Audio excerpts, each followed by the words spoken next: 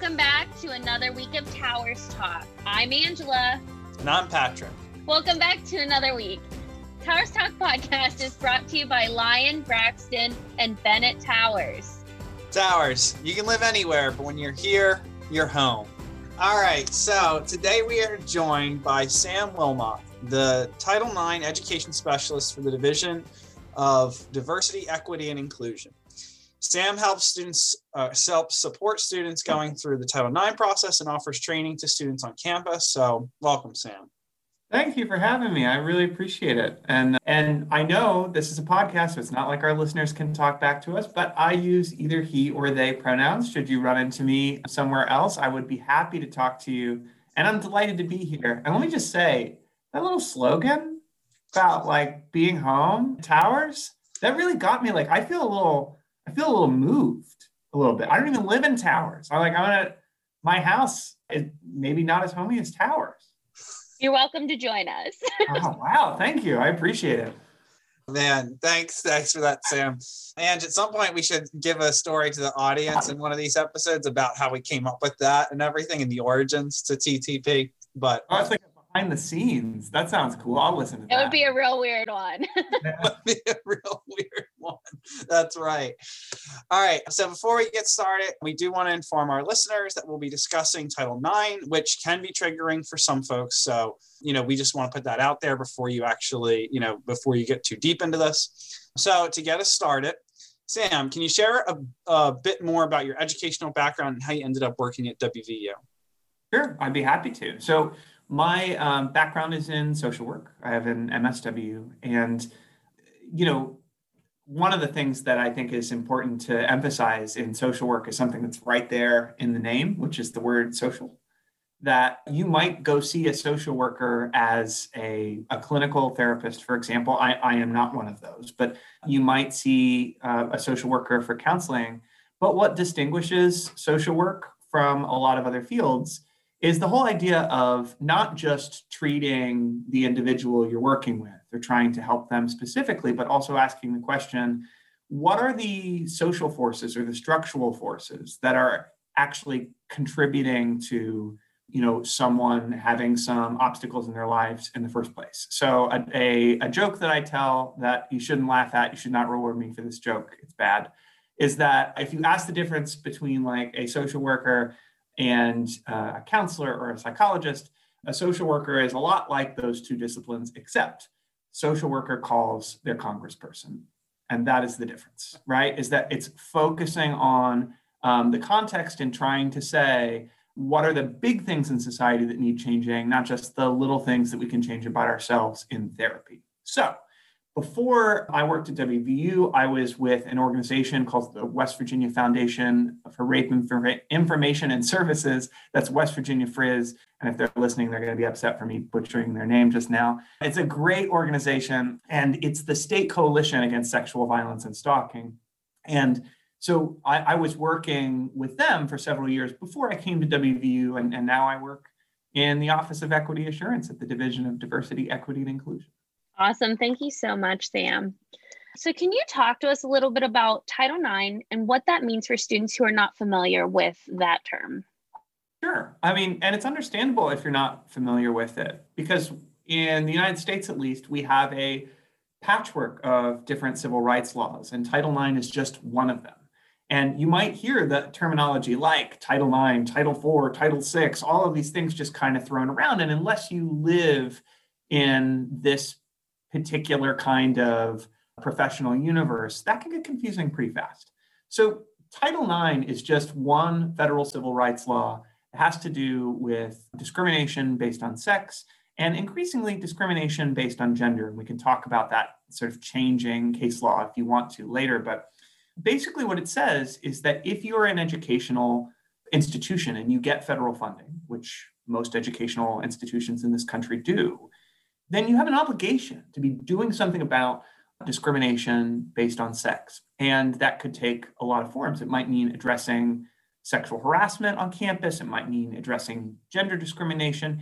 It might also mean addressing certain kinds of violence that are tragically common on college campuses across this country, things like sexual assault or domestic violence or stalking.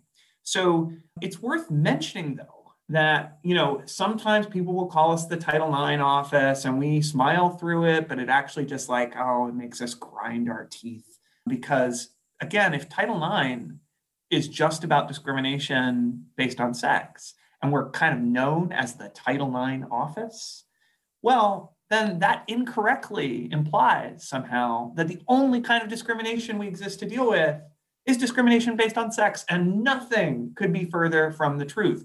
Our office exists to address all kinds of discrimination, whether it's based on race or disability or religion. We want to make sure that people in our community are being treated fairly and kindly, rather than experiencing something discriminatory because of some part of who they are.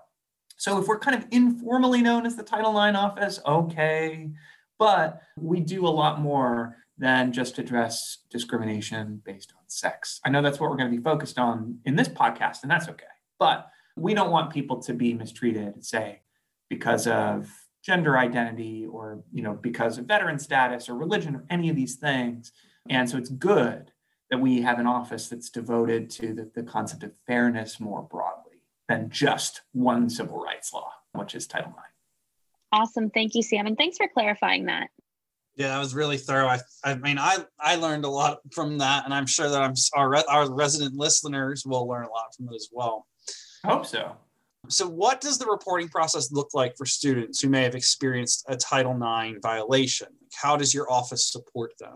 Oh, this is a great question. So some of you might have read about, in the sort of closing days of the Trump administration, they released some federal regulations that changes a lot about how colleges and universities deal with Title IX related issues.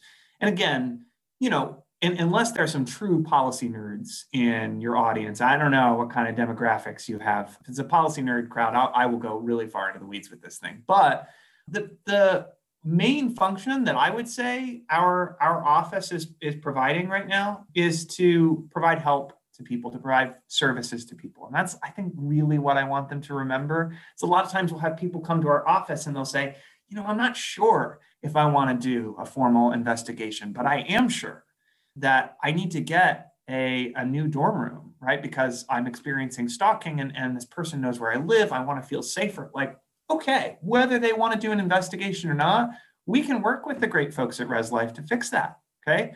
Maybe they might say, I'm experiencing something really difficult, like sexual harassment or assault, and I have papers due next week. I know I can't get these turned in on time, and I need some help with that.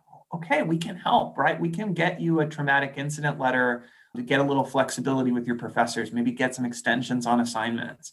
We can link you up with the great folks at the Caruth Center, or if you're faculty and staff, it's the Faculty Staff Assistance Program, right? And get you access to a counselor. There's like all kinds of things that we can do to help, whether or not someone wants to file an official report. And that's always really important to say. The other part of what we do, I would say, is kind of helping manage the complexity of, filing a complaint and not knowing where it goes from there. So we will handle the sort of regulatory stuff for you, right? It may be that you have experienced some kind of discrimination and the law that most applies to it is Title IX, but it might be, it's Title IV or Title VII, right? And you don't need to know that stuff. We can help you, sort of guide you through the process. But let's just say someone came to our office or they filed an official complaint. They said, understandably, something really terrible has happened and I want to do an investigation. I want to go through the process because, I think this is really important.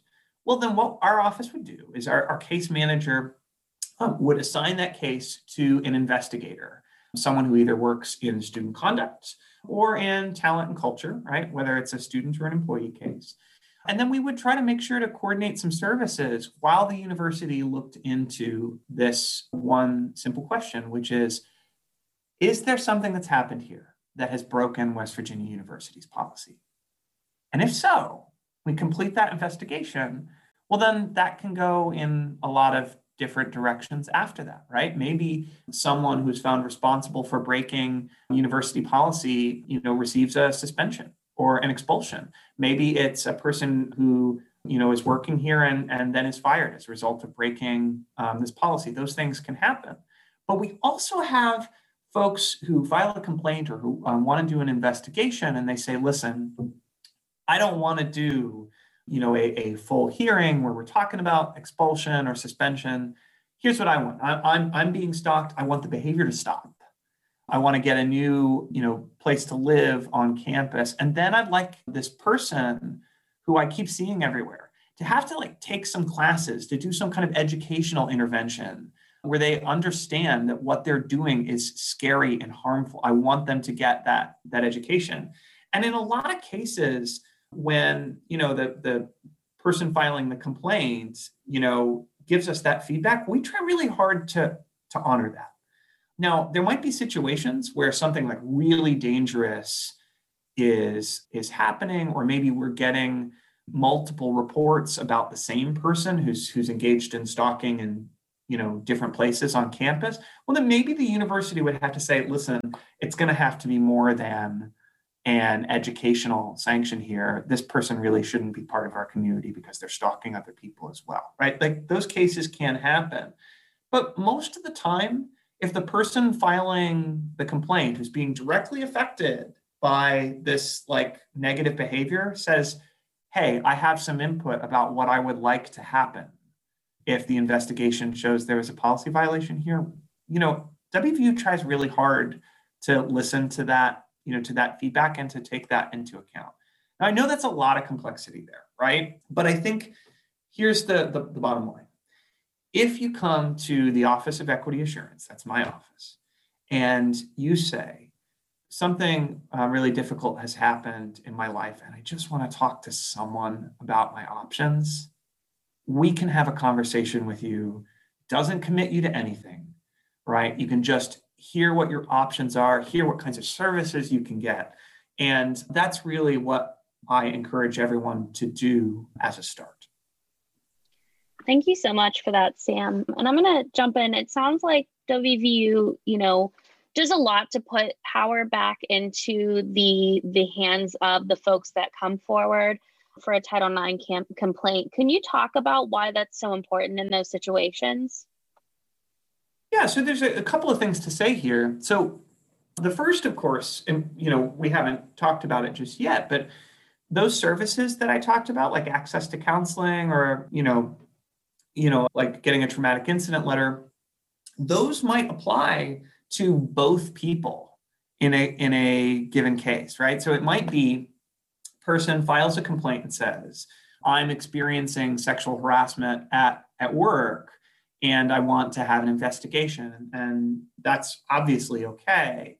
It might be that the other person says, well, hey, there's this complaint about me and, I'd like to talk to someone about how the process is going to work. And I'd like to get access to counseling too. And so long as it makes sense, so long as it's a reasonable request, like while we're doing an investigation, we actually provide services to everyone in our university. Nevertheless, I want to answer your question by asking your listeners to imagine that they're supporting a friend. Because here's where I think giving power and control back is maybe the easiest thing to understand. Let's say you have a friend who comes to you and says, I've experienced a sexual assault, right? And they would say it in obviously a more human sounding way than I just said that, right? But it's a hard conversation to have that, something really bad happened and I need help. I don't know where to go. If you are that person's friend, then it is very, very helpful for you to remember the imperative to try to give that person some power back, some choice back. And that means not giving a bunch of advice and telling them what they should do or to whom they should report or whatever, right? Even if you personally have strong feelings about that. You want to support a survivor of violence, offer them options and let them choose, right? So for example, maybe a sexual assault survivor really wants to get medical care at Ruby Memorial. Maybe they want to get a medical forensic exam, get some prophylactic medication to stop sexually transmitted infections.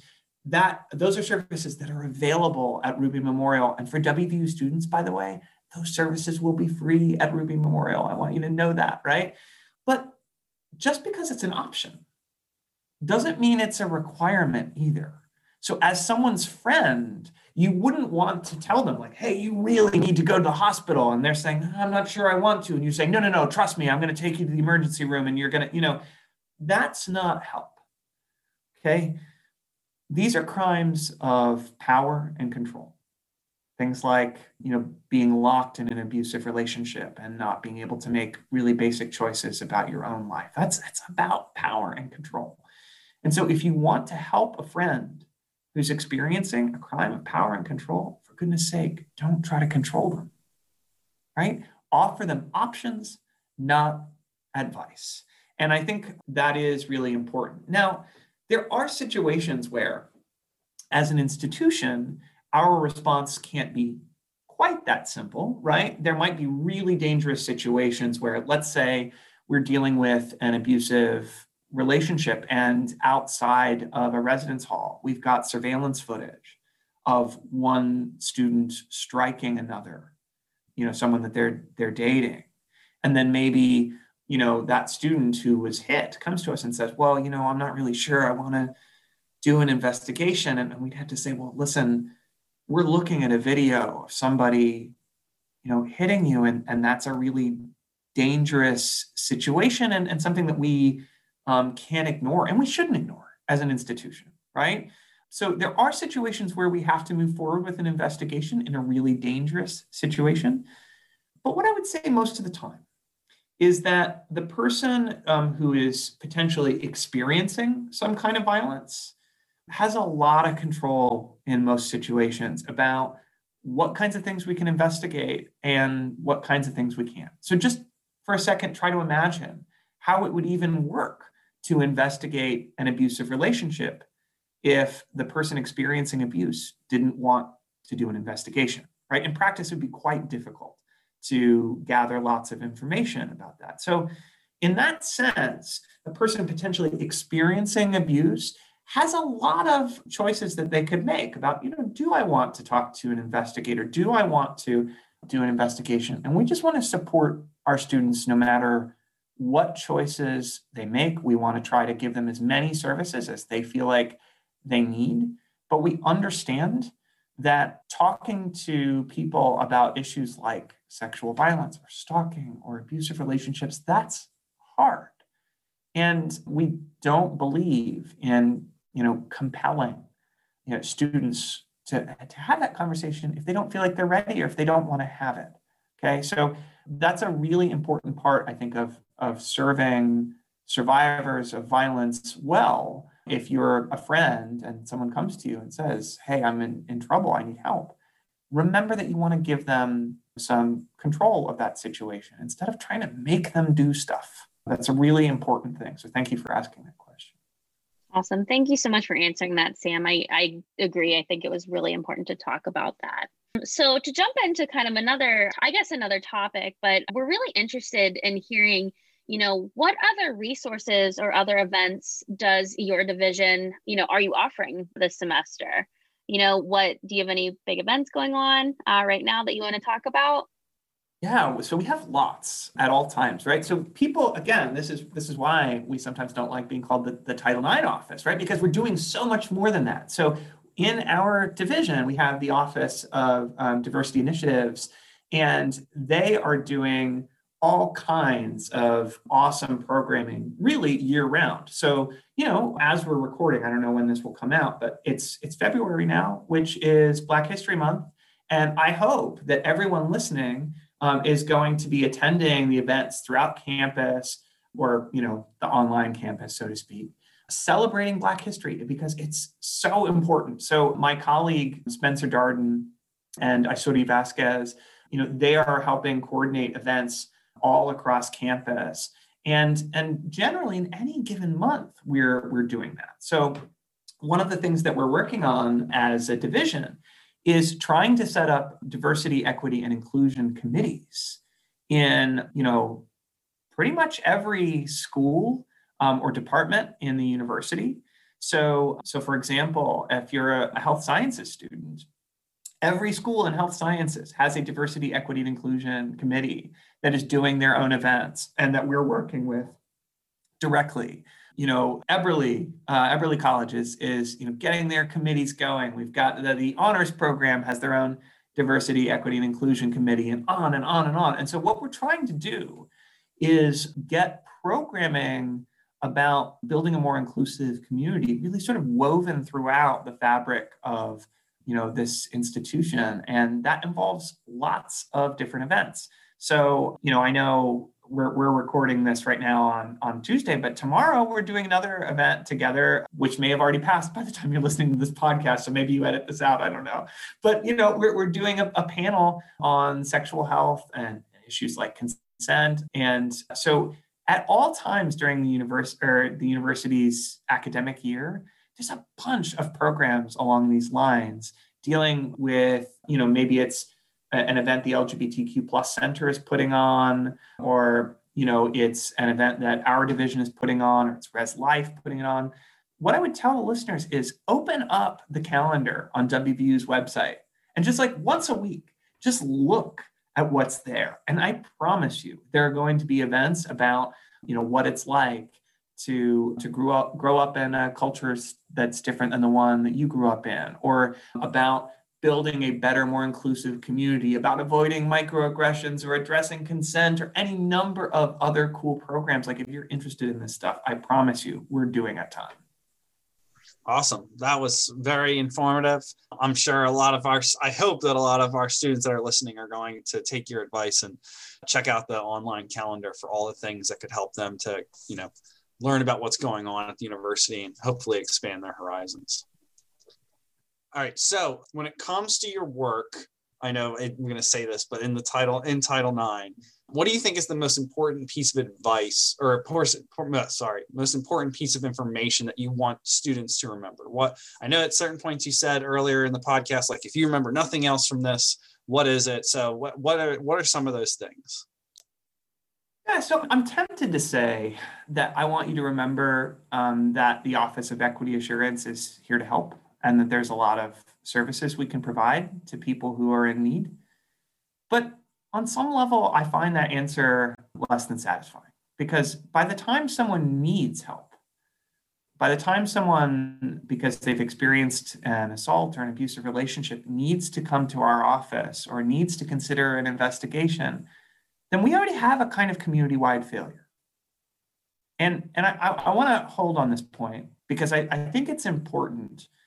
We cannot have a culture in this country that sustains levels of violence like 1 in 4 college-age women or 1 in 6 men under 16 experiencing sexual abuse, right? I mean, and the numbers fluctuate depending on what we're talking about, but like, no matter where we decide the rates of prevalence for things like abusive relationships or stalking or any of these kinds of violence might be, it's too much. It's too much. And my dream is to do such a good job of prevention on the front end that the university just has to fire me because they don't need my help on the back end anymore. And so I want to talk about services. I want people to remember those services are there, but I also want us to feel the weight of collective failure each and every time there is an assault somewhere in this community or in the culture that we've built more broadly. So, okay, now that I've just been like a huge bummer, let me just say what the one thing that I actually want them to remember might be. Each and every one of you is going to have a situation in the future where you are a bystander to injustice, where you witness something and you think, this is not okay, or, oh, this doesn't seem right, or, oh, this seems dangerous. And in that moment, you will need to make a choice about who you are, or about who you want to be. And so if I could pick one thing to say, I would say, think ahead of time about the kind of person you want to be and step up and help prevent things like violence or discrimination from happening in the first place. Make an office like mine irrelevant and unnecessary, and do it soon. That would be what I would want people to take away from this. Now, I don't want to make it sound too easy, right? We can all think of situations where we were bystanders to something and we kind of froze up, or we weren't sure what to do. If you're in that category with me, you're not a bad person. You're normal, right? But it does signify an opportunity for us to get better. And especially as, folks graduate, they move into positions of leadership, which we expect WVU students to run the world, okay? Like when you move into positions of leadership, then these are questions that you need to ask yourselves. What happens if I'm in a staff meeting and somebody makes a comment in my workplace that is, say, discriminatory or is belittling, based on someone's gender or their race, for example? Like, how will I, as a leader, step up in that moment and make it clear, actually, that kind of comment is not okay, and that we're going to build a better workplace or a better community than that, right? Doing that effectively takes time. It takes planning. It takes creativity. I imagine bystanders helping in all kinds of ways. I'm going to give you one specific example from a real student at WVU that made me super happy. So this was years ago. I had a student approach me after a training and say that he was providing this is back in the before times when people could be with other human beings without fear. Do you remember those times? Do you all remember? Vaguely. It's just It's so long ago now. It's just hard to imagine. Okay, yeah, it's weird. So in the before times, this was a student who was actually doing something really nice for fellow students. He was doing a sober driving service and trying to get people home safely. And in the process of picking folks up, he told me, one person got into the passenger seat of his car and was trying to roll down the windows and yell harassing things at women on High Street. And this student who was in the driver's seat wasn't sure exactly what to do and tried saying, hey, stop that a couple of times. And the person in the passenger seat would not listen. And then finally, he told me, the student in the driver's seat decided to do something simple. He just rolled the guy's windows up. Every time this person in this passenger seat tried to roll the windows down and yell something disgusting and dehumanizing at a woman on High Street, the driver just held the button in and rolled the window back up. And I'll never forget that example because it was so simple. What he told me was, what I realized is that all I needed to do in the moment to stop people from feeling bad was just hold a button in and roll the window up. And sometimes bystander intervention can be that simple. It's just about thinking creatively. Now, hopefully, the next day, we can have a conversation with this person about hey, is the butt of the joke here that you're making, women feel afraid on High Street? Because I don't think that's funny. I think it's disgusting. I want us to have that conversation. But in the moment, to stop the harm, what this sober driver needed to do was roll the window up. And I think that to have the presence of mind to do something like that as a bystander is a really important part of what it means to do your part and make a better community. We can do that here. We can do that everywhere that we move after we graduate, and we should. So that's what I want people to remember. That was amazing. I think that I can speak for myself, but I think everyone will remember that. So thank you so much, Sam.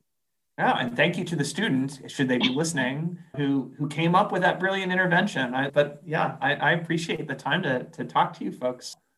All right. So the last question that we ask all of our guests, Sam, is what is one piece of advice that you wish to share with our first year students here at WVU?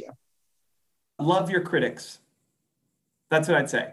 Love your critics. So if you are thinking closely about issues of diversity, equity, and inclusion, particularly if you're a person like me that just has a dump truck full of privilege behind him at any given time, it's gonna feel uncomfortable to you at times. And so what I would challenge all the listeners to do is to interrogate that discomfort a little bit, ask if it's reasonable, and remember that most of the time in life when we have critics, if it's somebody who's maybe called us out on some language we should change, for example.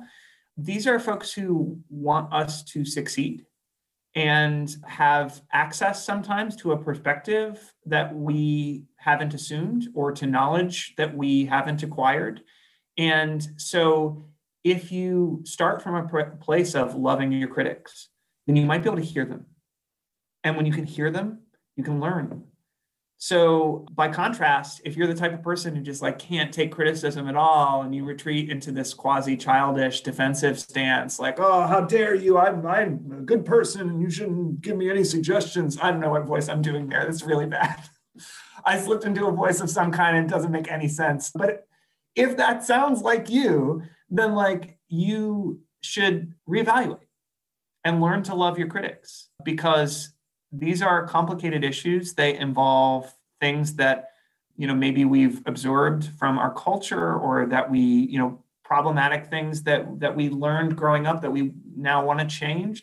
That's tough work, and it requires us to actually be tough when we're hearing criticism. So just take a beat when someone tells you you can do something a little bit better, and love your critics, because they're the best friends you have.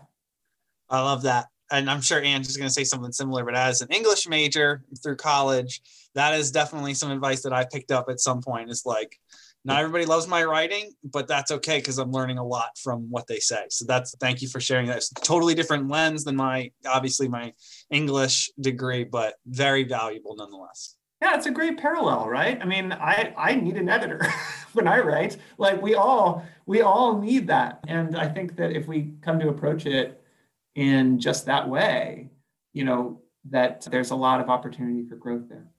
Yeah, absolutely. There's a lot of value in being called out. So I thank you so much for sharing that, Sam. So that's a wrap for today. Thank you all so much for joining us this week. And thank you so much, Sam, for your time today. Hey, thanks for having me. Tune in next week when we interview another member of the WVU community.